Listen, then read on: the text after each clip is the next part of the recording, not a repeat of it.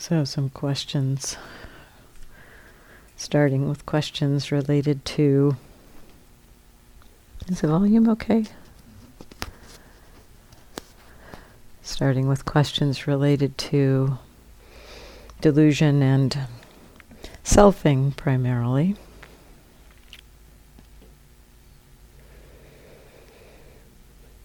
Is it a delusion that we are separate people? For instance, when I have conflict, and I'm paraphrasing here, when I have conflict with a loved one, can wisdom about the assumption that we're separate be helpful?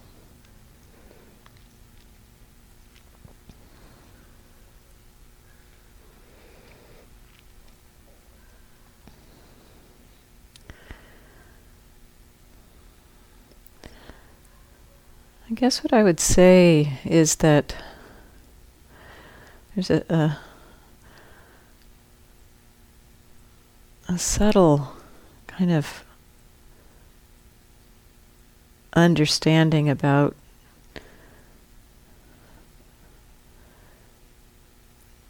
this, that the sense of separation often does come from a sense of self,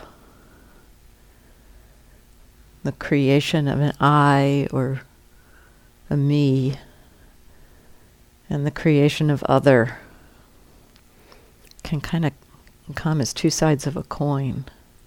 So there is a separation there. And the notion of I separates me from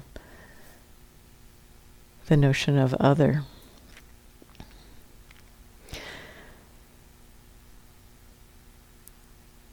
And yet the separation, I'm trying to figure out how to articulate this.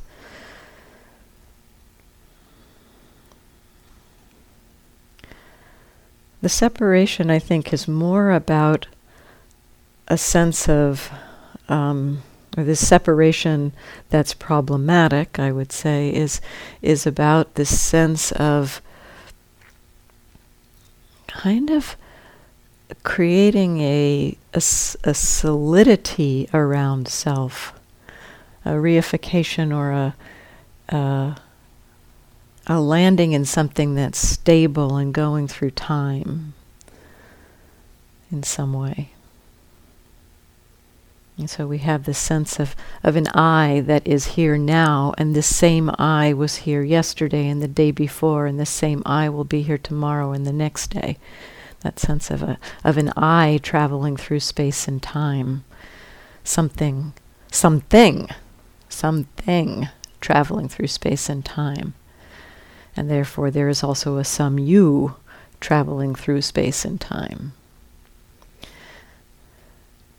And so and yet the understanding of that misunderstanding about the sense of self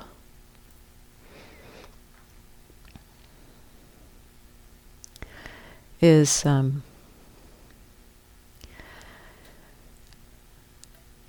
more that what we think of as something stable traveling through space and time is not what it seems to be. It is a process, a flow, an ongoing kind of creation, a construction that's happening. This construction that's coming into being and falling apart, coming into being and falling apart. There's a constructing happening here. And there's no thing traveling through space and time. Every moment is new. Not only the experience, but the processes meeting experience are new. And so we might reflect on kind of the classic analogy of the rainbow in terms of understanding something of this process nature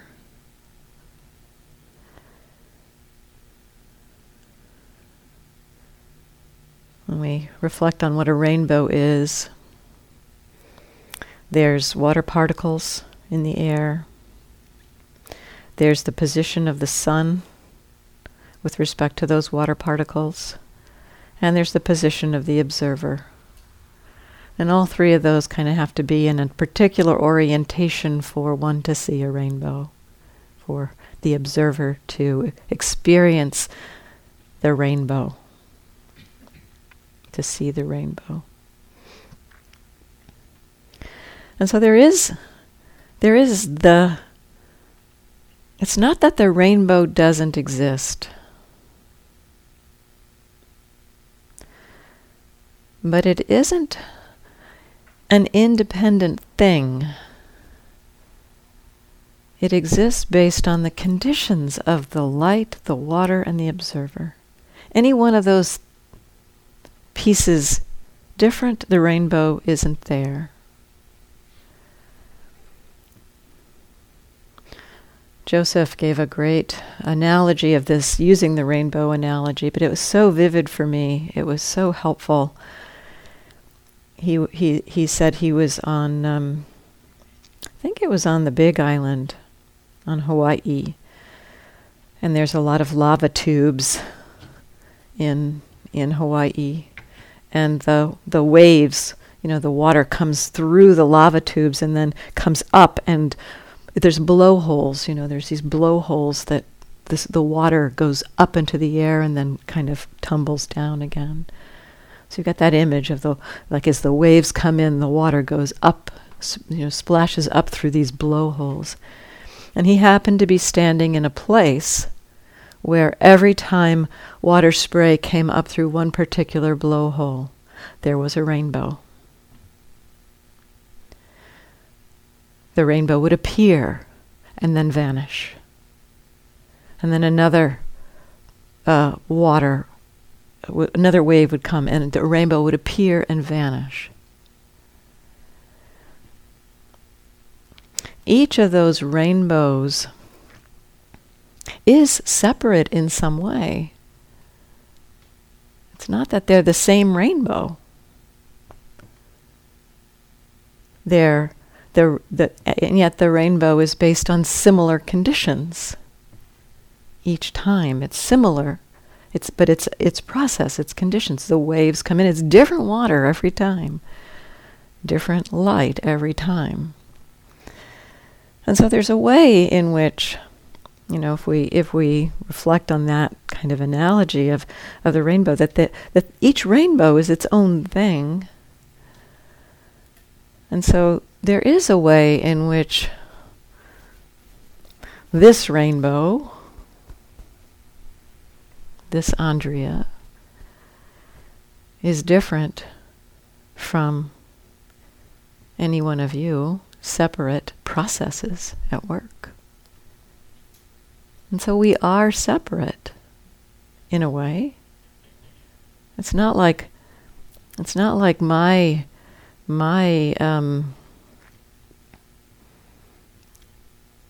thoughts are directly experienced by you. So there are separate processes at work. And so I wouldn't exactly say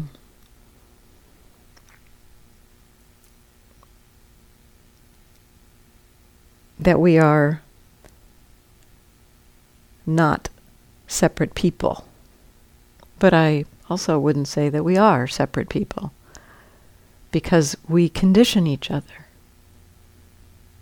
The conditions of my words, the conditions of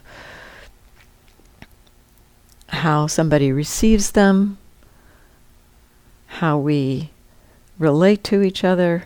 I mean, all of how we are and who we are, the conditioned nature of who we are, is kind of brought to us by our families, our cultures, our conditioning. And so we are not separate in that way, in that we condition each other. And so it's kind of, I just want to kind of point to that we are neither separate nor not separate. Or maybe we are both separate and not separate. I'm not sure. And in this understanding of, I would say, the process nature of our experience, that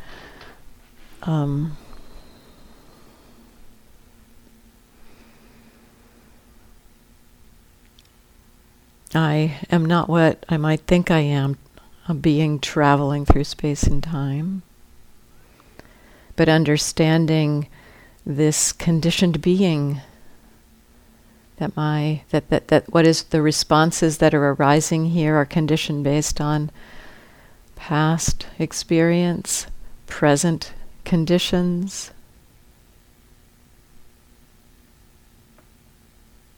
Even ideas of future can condition the present.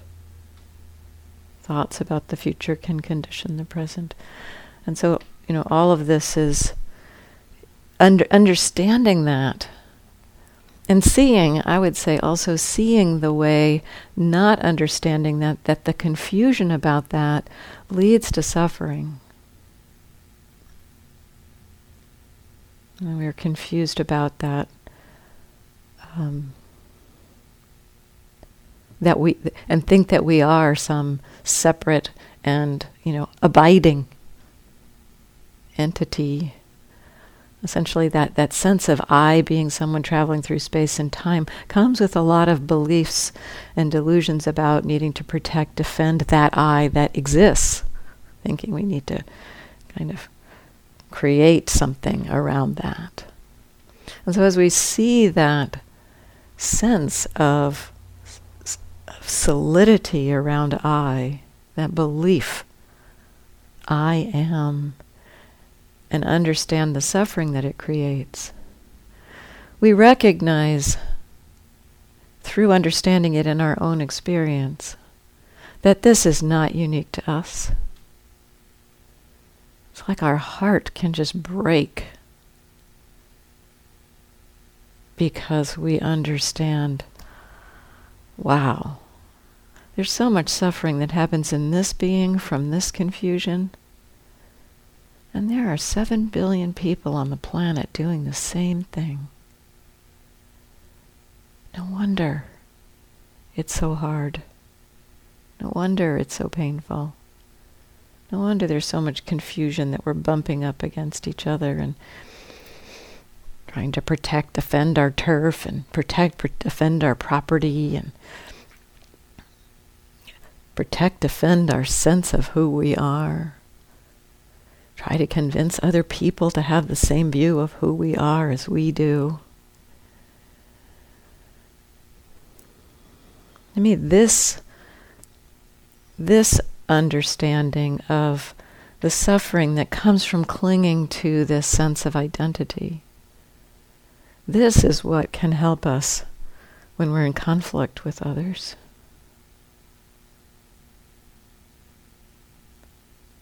This understanding that my choices, my beliefs, my actions, my feelings are conditioned. And so in that way, they're not independent. Maybe we could say they're not separate from the vast chain of, sometimes Gil talks about the kind of amazement in recognizing that this moment, this thought that's arising in this being, in this split second, the entire conditioning of the history of the universe came together in this moment, and that thought is the result. And so it's not separate from that. So to me, it's the understanding of the conditioning, the conditioned nature of our experience, that supports this kind of releasing around conflict.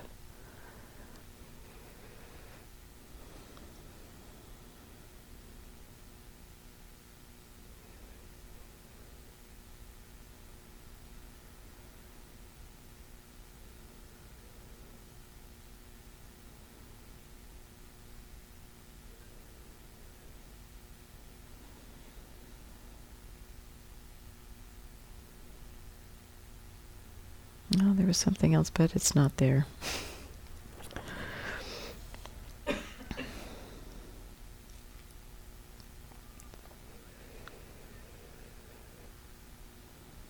Is a thought that has I, me, mine in it a deluded thought?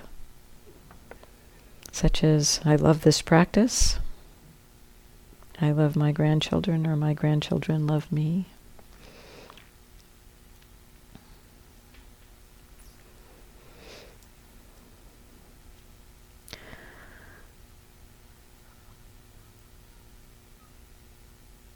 Not necessarily, but most likely.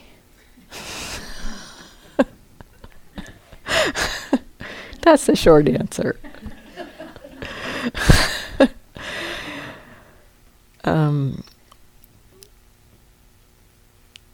When we think, I would say, many thoughts contain delusion because we are thinking in concepts and believing those concepts in some form.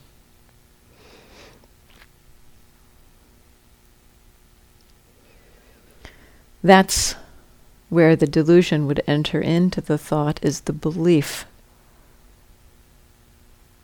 in the thoughts as some kind of reality, or representing some kind of reality.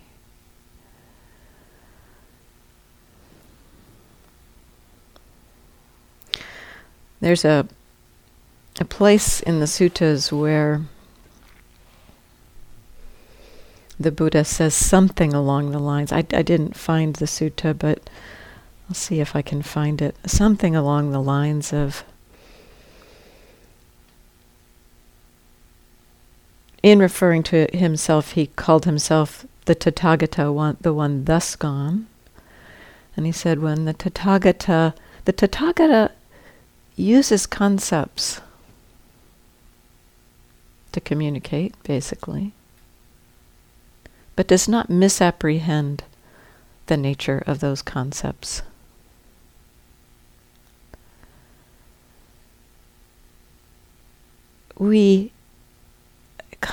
Concepts, even the concept of I, it's just another concept. Concepts are useful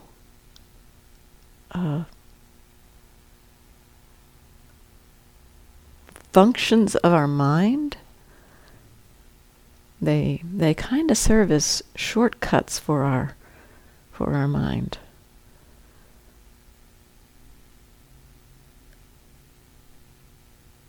We have learned through our lives,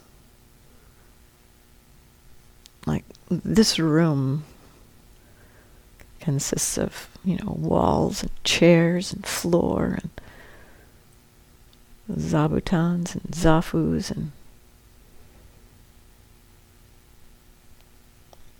we have learned the concepts of those. And initially, as we go through life, meeting experience, we don't know what things are. As babies, they're just kind of meeting things for the first time. But pretty quickly, our minds are designed to understand things that we've seen multiple times, things that happen. And then we not only get the perception about those, but a concept, an idea about those things. And those concepts are useful, that they're like a shortcut. Like, I don't have to walk in here and figure out that you're people.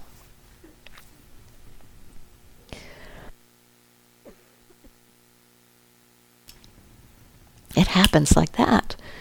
I don't have to look out there and go, oh yeah, that's a chair, right? Oh yeah, we sit in those. And that's a bell, right? That rings when I strike it. I don't have to figure that out. It's there. It's a useful part of our minds. We probably would not be able to walk through life without having concepts. But there's a misunderstanding or a misapprehension that, essentially what we are experiencing, kind of like I talked about last night, that hovering number in the stream of letters, and that the number that was hovering was no longer there any more than any of the letters were there, but the mind had created the concept and held on to it so that it could work with it. It could recognize it. And so, for me, I think that experiment was so powerful because it was so clear that that was mind created, that hovering number. The kind of recognition of how easy it was to believe that it was actually staying there. That the mind attributed, the mind would so easily attribute some reality to that number hovering there. And I knew it wasn't. So very similarly with our navigating the world, there's a way, the way the concepts are constructions of our mind. And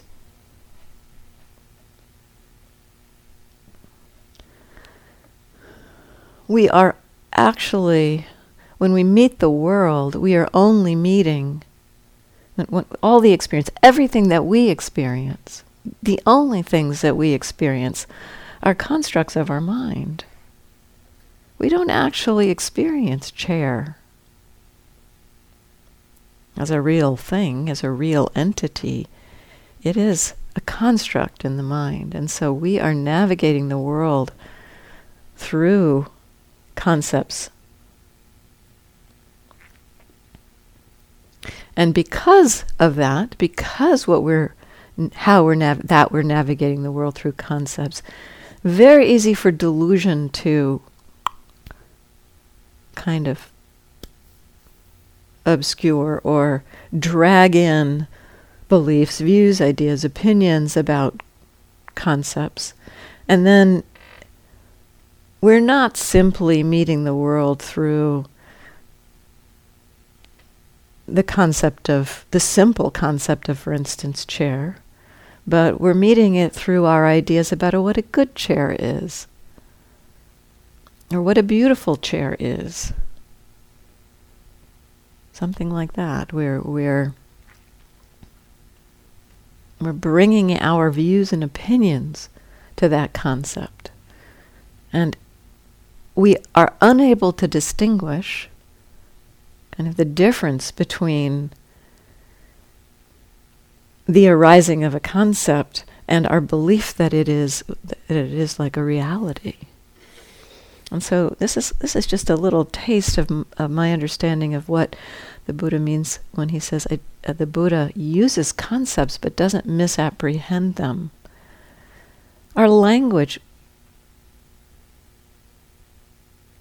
is entirely concept. That's how we communicate with each other. And we can do a pretty good job of it. We can communicate with each other. And so saying something like, I love this practice, has a communicating quality to it. It evokes something. This being, in being touched by the Dharma, experiences the quality of metta. That's what that communicates, maybe in the more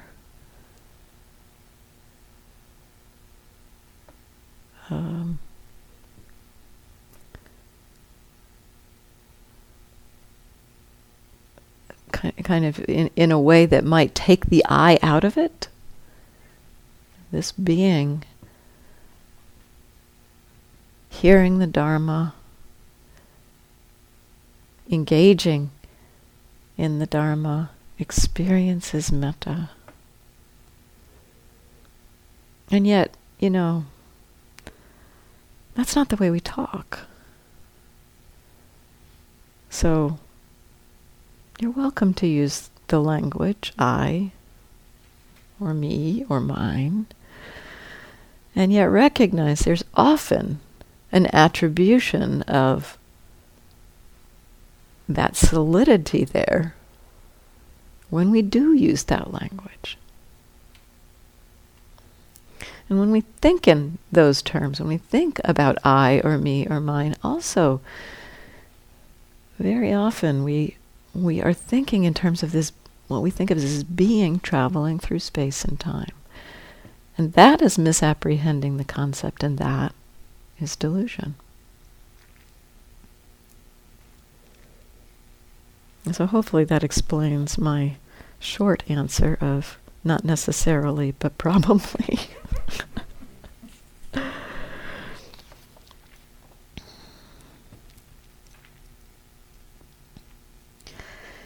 Is the sense of self the most predominant and root delusion in human experience?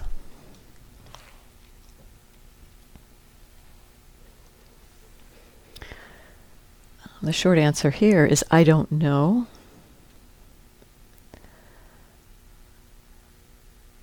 I reflected on this a little bit, and when the Buddha spoke about the core delusions that are uprooted, there are 3 of them. 3 basic understandings that we understand. Impermanent.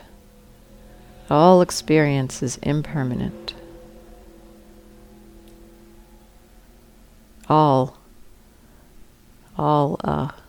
sankharas are impermanent. All constructs, all arisings are impermanent.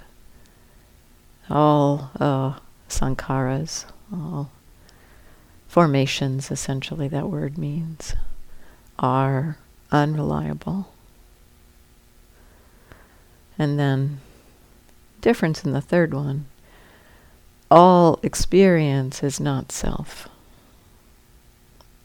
Slightly different framing of that third one.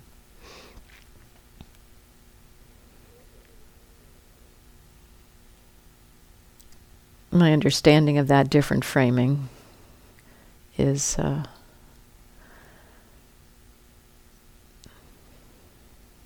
there's a way in which the Buddha speaks of freedom,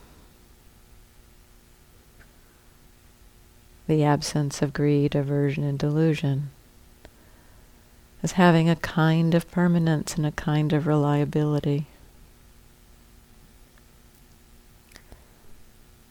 I don't know quite how to interpret that piece. So it's very tempting to create a thing out of Nibbana there, create something permanent, but my intuition is that there's a nowhere to land.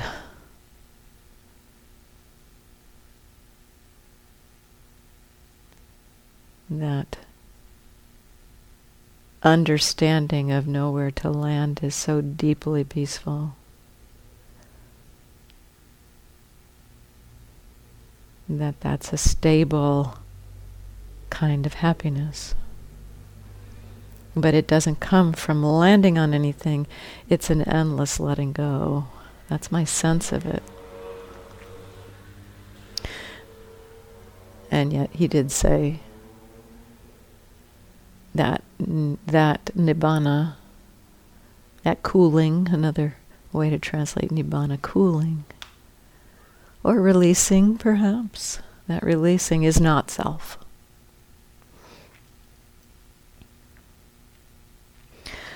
And so he spoke of those 3. And there are times when the deep understanding of freedom is expressed in terms of impermanence. One understands everything that arises passes away. Sometimes it's expressed in terms of impermanence, unreliability. There's a place where the teaching says something like, one understands that it's only suffering that's arising and only suffering that's ceasing. And there are times when that deep understanding is framed in terms of not self. One understands, this is not me, this is not mine, this is not who I am. And there are ways in which the Buddha points to sometimes understanding one leads to the understanding of another. Like in one time he talked to his son, he said, I think I mentioned this the other day, cultivate the perception of impermanence. That will support the perception of not self. I think it's interesting that when the Buddha spoke about these three, when he spoke about impermanent, unreliable, not self, it's often talked about in terms of being characteristic of experience. This is a characteristic of all experience. It's impermanent, it's unreliable. But that kind of imputes a kind of a thingness in a way to experience. It's like it's attaching something to experience and saying that is impermanent, that is unreliable. But this word characteristic, and the word in Pali is lakkhana, and it's used in the Theravada tradition a lot, especially in Burma. We're taught in Burma a lot about notice the specific characteristics of experience, and that will lead you to noticing the general characteristics of experience. In a way, this morning I was pointing to, in noticing the nature of your states of mind. That's kind of noticing the kind of the specific characteristic. What are the characteristics of anger?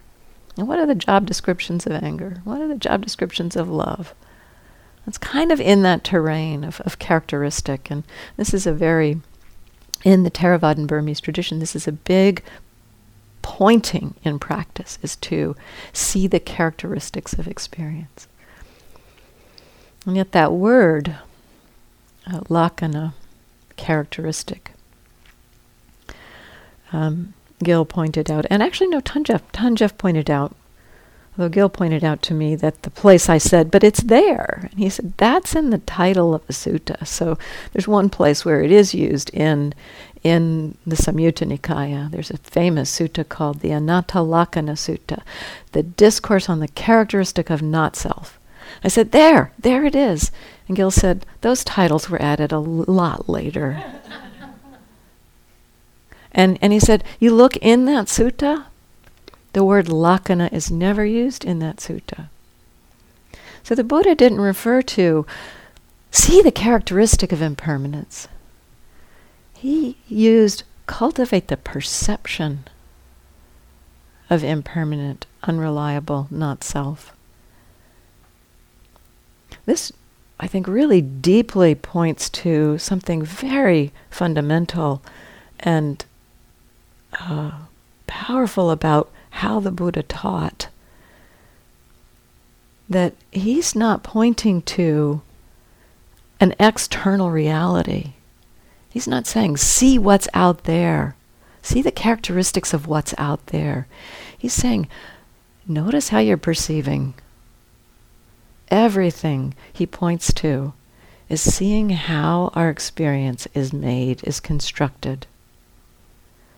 And he said, these perceptions, if we explore our experience orienting through these perceptions of impermanent, unreliable, not self, that will transform the mind. It will lead to the release of clinging. It will lead to freedom, happiness, ease, peace. And that's his interest, of course, to take us to release, to freedom. And so these three, to me, I don't know whether any one of them is primary or deeper somehow than the others.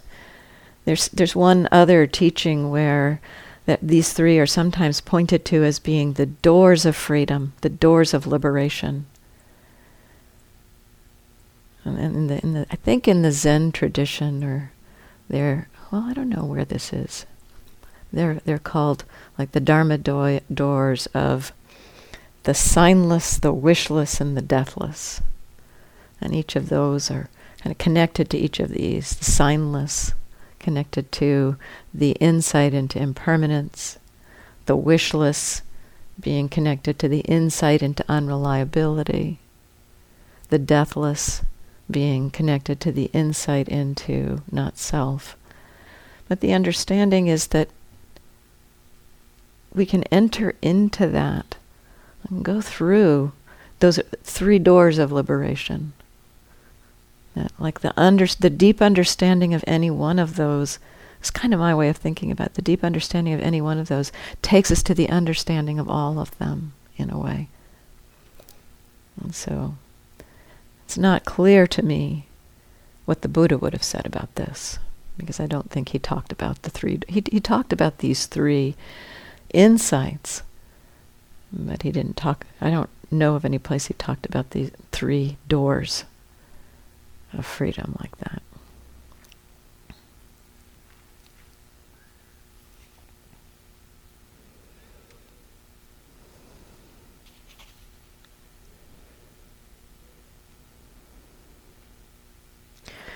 One piece around not self that occurred to me to offer. So I wrote myself a question. So I would answer it for you.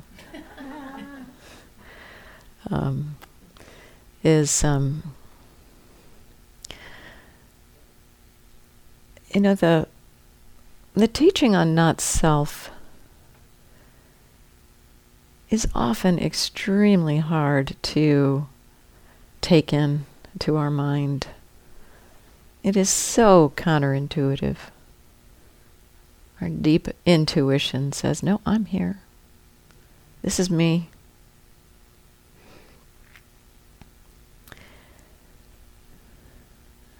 And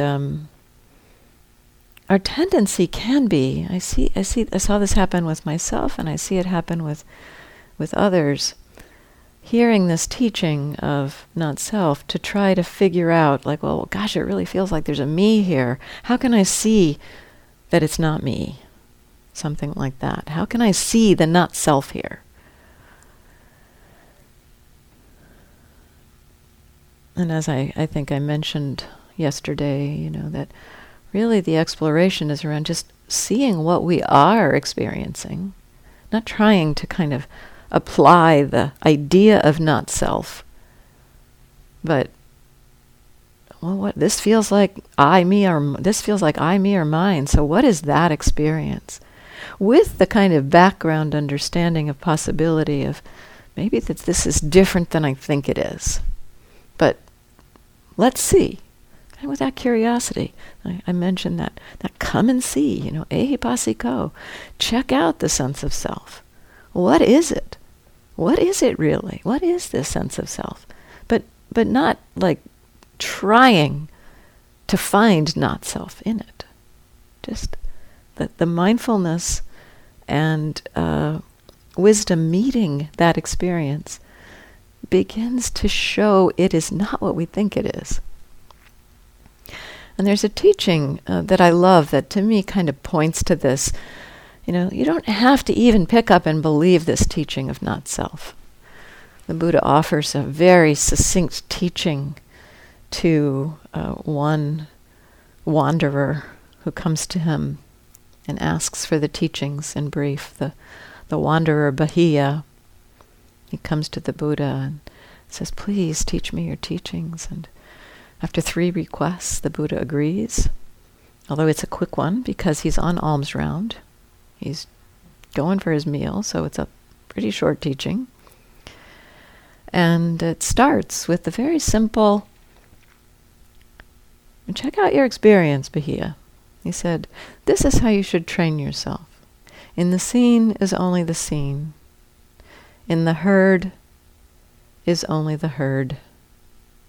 In the sensed is only the sensed. In the cognized is only the cognized. This is how you should train yourself. So that's his first part of the little teaching. It's, look at your experience. It's a pointing to that we tend to apply concepts to what we see. It's kind of, to me, it's kind of a pointing to what actually is the seen, and where are the concepts coming in. And so can there be kind of a bare attention to our experience where we are just with the seeing, with the hearing, with the sensing, and with the cognizing, meaning that when we notice seeing flower, we understand flower is a concept. It's cognized. In the cognized is only the cognized. So we understand concept in this way that I was saying. The Buddha does not misapprehend concept. My understanding is that the Buddha still had concepts arising in his mind. He seemed to have concepts. He communicated a lot of concepts. So he still had concepts arising, but he didn't misunderstand them. He didn't misapprehend them. He understood concepts as concepts, thoughts as thoughts, feelings as feelings, perceptions as perceptions. The feeling of love is the feeling of love. My understanding is that the Buddha did not experience anger, any form of greed, aversion, or delusion, but that he would have experienced the Brahmaviharas. But he would understand them as arisings in the mind. That's my sense of what that means. And the seen is only the seen, heard only the heard, the sensed only the sensed, the cognized only the cognized. Understanding experience as experience happening in the present moment. So that's the pointing, that's the teaching. And that's what we're doing here, really. That's the encouragement, very much the encouragement. Relax, recognize awareness, what's being received. What is that being received? Beginning to kind of tease apart and distinguish the seeing from the concept, the perception of seeing. Beginning to be able to recognize the distinction between a pain in the knee and an aversion to that pain. They're different things. So we understand pain is arising. The unpleasant body sensation is arising. Mental formation arising along with that. Aversion arising. This is our training. This is what he pointed to for Bahia. This is your training. And then he went on. He said, when for you, in the seen is only the seen, in the heard is only the heard, in the sensed is only the sensed, and the cognized is only the cognized. Then, Bahia, there is no you in terms of that. When there is no you in terms of that, there is no you there. When there is no you there is neither here, nor yonder, nor between the two. This, just this, is the end of suffering. And so essentially, to me, this points to the understanding of not self as an insight that falls out of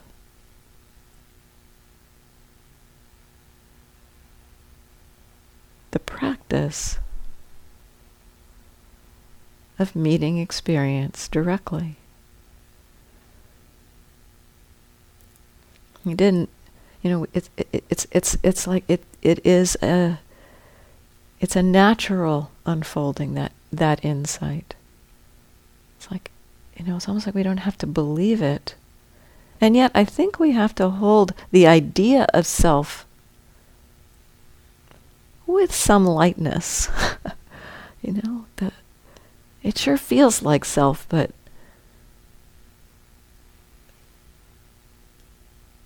somebody I really respect says it's something else, so I'm willing to check it out.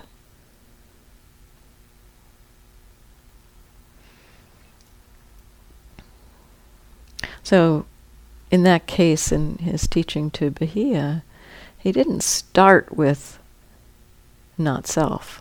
He didn't say, understand not self, and then try to see your experience. So just see if you can meet experiences, like more and more carefully. See if you can meet experience just as it is. As that unfolds, the understanding of not self reveals itself.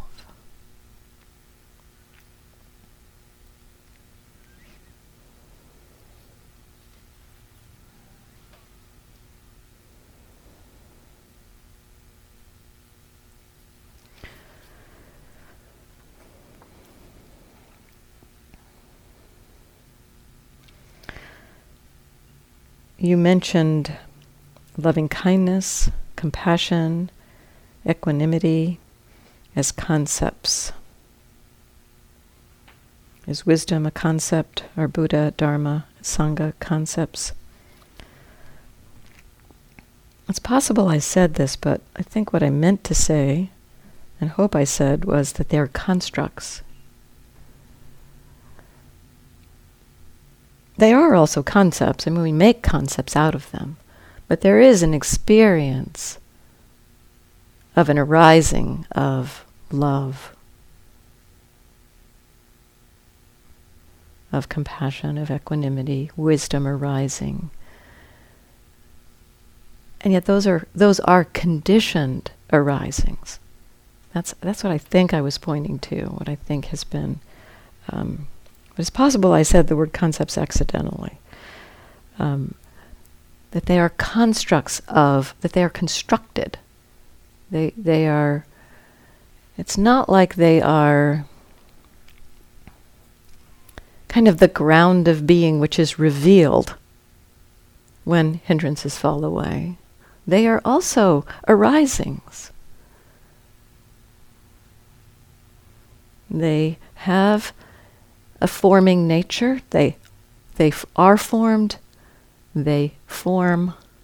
So they have this constructing and constructed nature to them.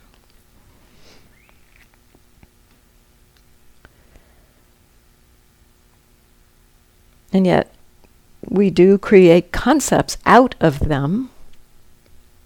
And this is an important thing to recognize. What is the difference between the experience of the arising of metta, which has a very vibrant, lively, it's not static, it's got a motion to it. Let's see a difference between that. What is the difference between the experience and the idea of loving kindness? Because not only do we apply concepts to things in the world, we apply concepts to our emotions, our moods, our states, whatever goes on in our mind, and that in a way kind of also reifies them. It creates a thing out of them. Oh, this is love. Or, oh, this is what mindfulness is. This is the experience of concentration. We create a concept out of it, and then we are potentially unable to recognize an arising of a different rainbow of concentration, a different construction of concentration that has a different quality to it, because of the idea where we're looking for the concept rather than opening to the experience and recognizing the experience. And so this play between concept and experience, it's a powerful place where delusion creeps in.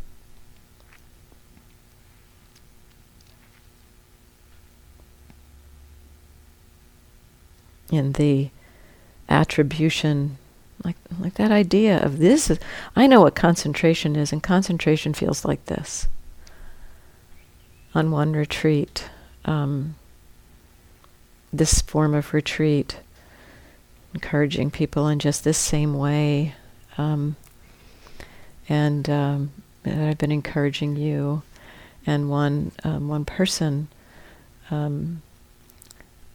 talked about, just the struggle that they were having with the practice, and both of us, I was teaching it with another teaching, both of us were just saying, just notice what's obvious, just stay with what's obvious, just easy, really keep it simple and easy. And at some point they decided to just do that, and okay, I'm just noticing moisture and seeing, and then at some point that person said, wow, there's all kinds of interesting sensations happening, and if I didn't know better, I'd say I was concentrated. Wait a minute. This is concentration. So the idea, concentration comes from working really hard, from focusing on something, almost missing that this was concentration. There was a stability of awareness.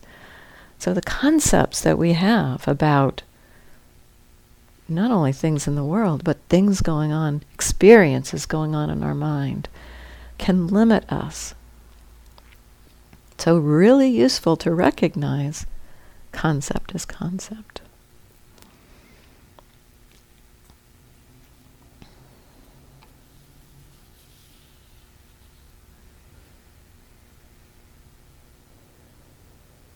I think that's enough. So let's just sit together for a few minutes.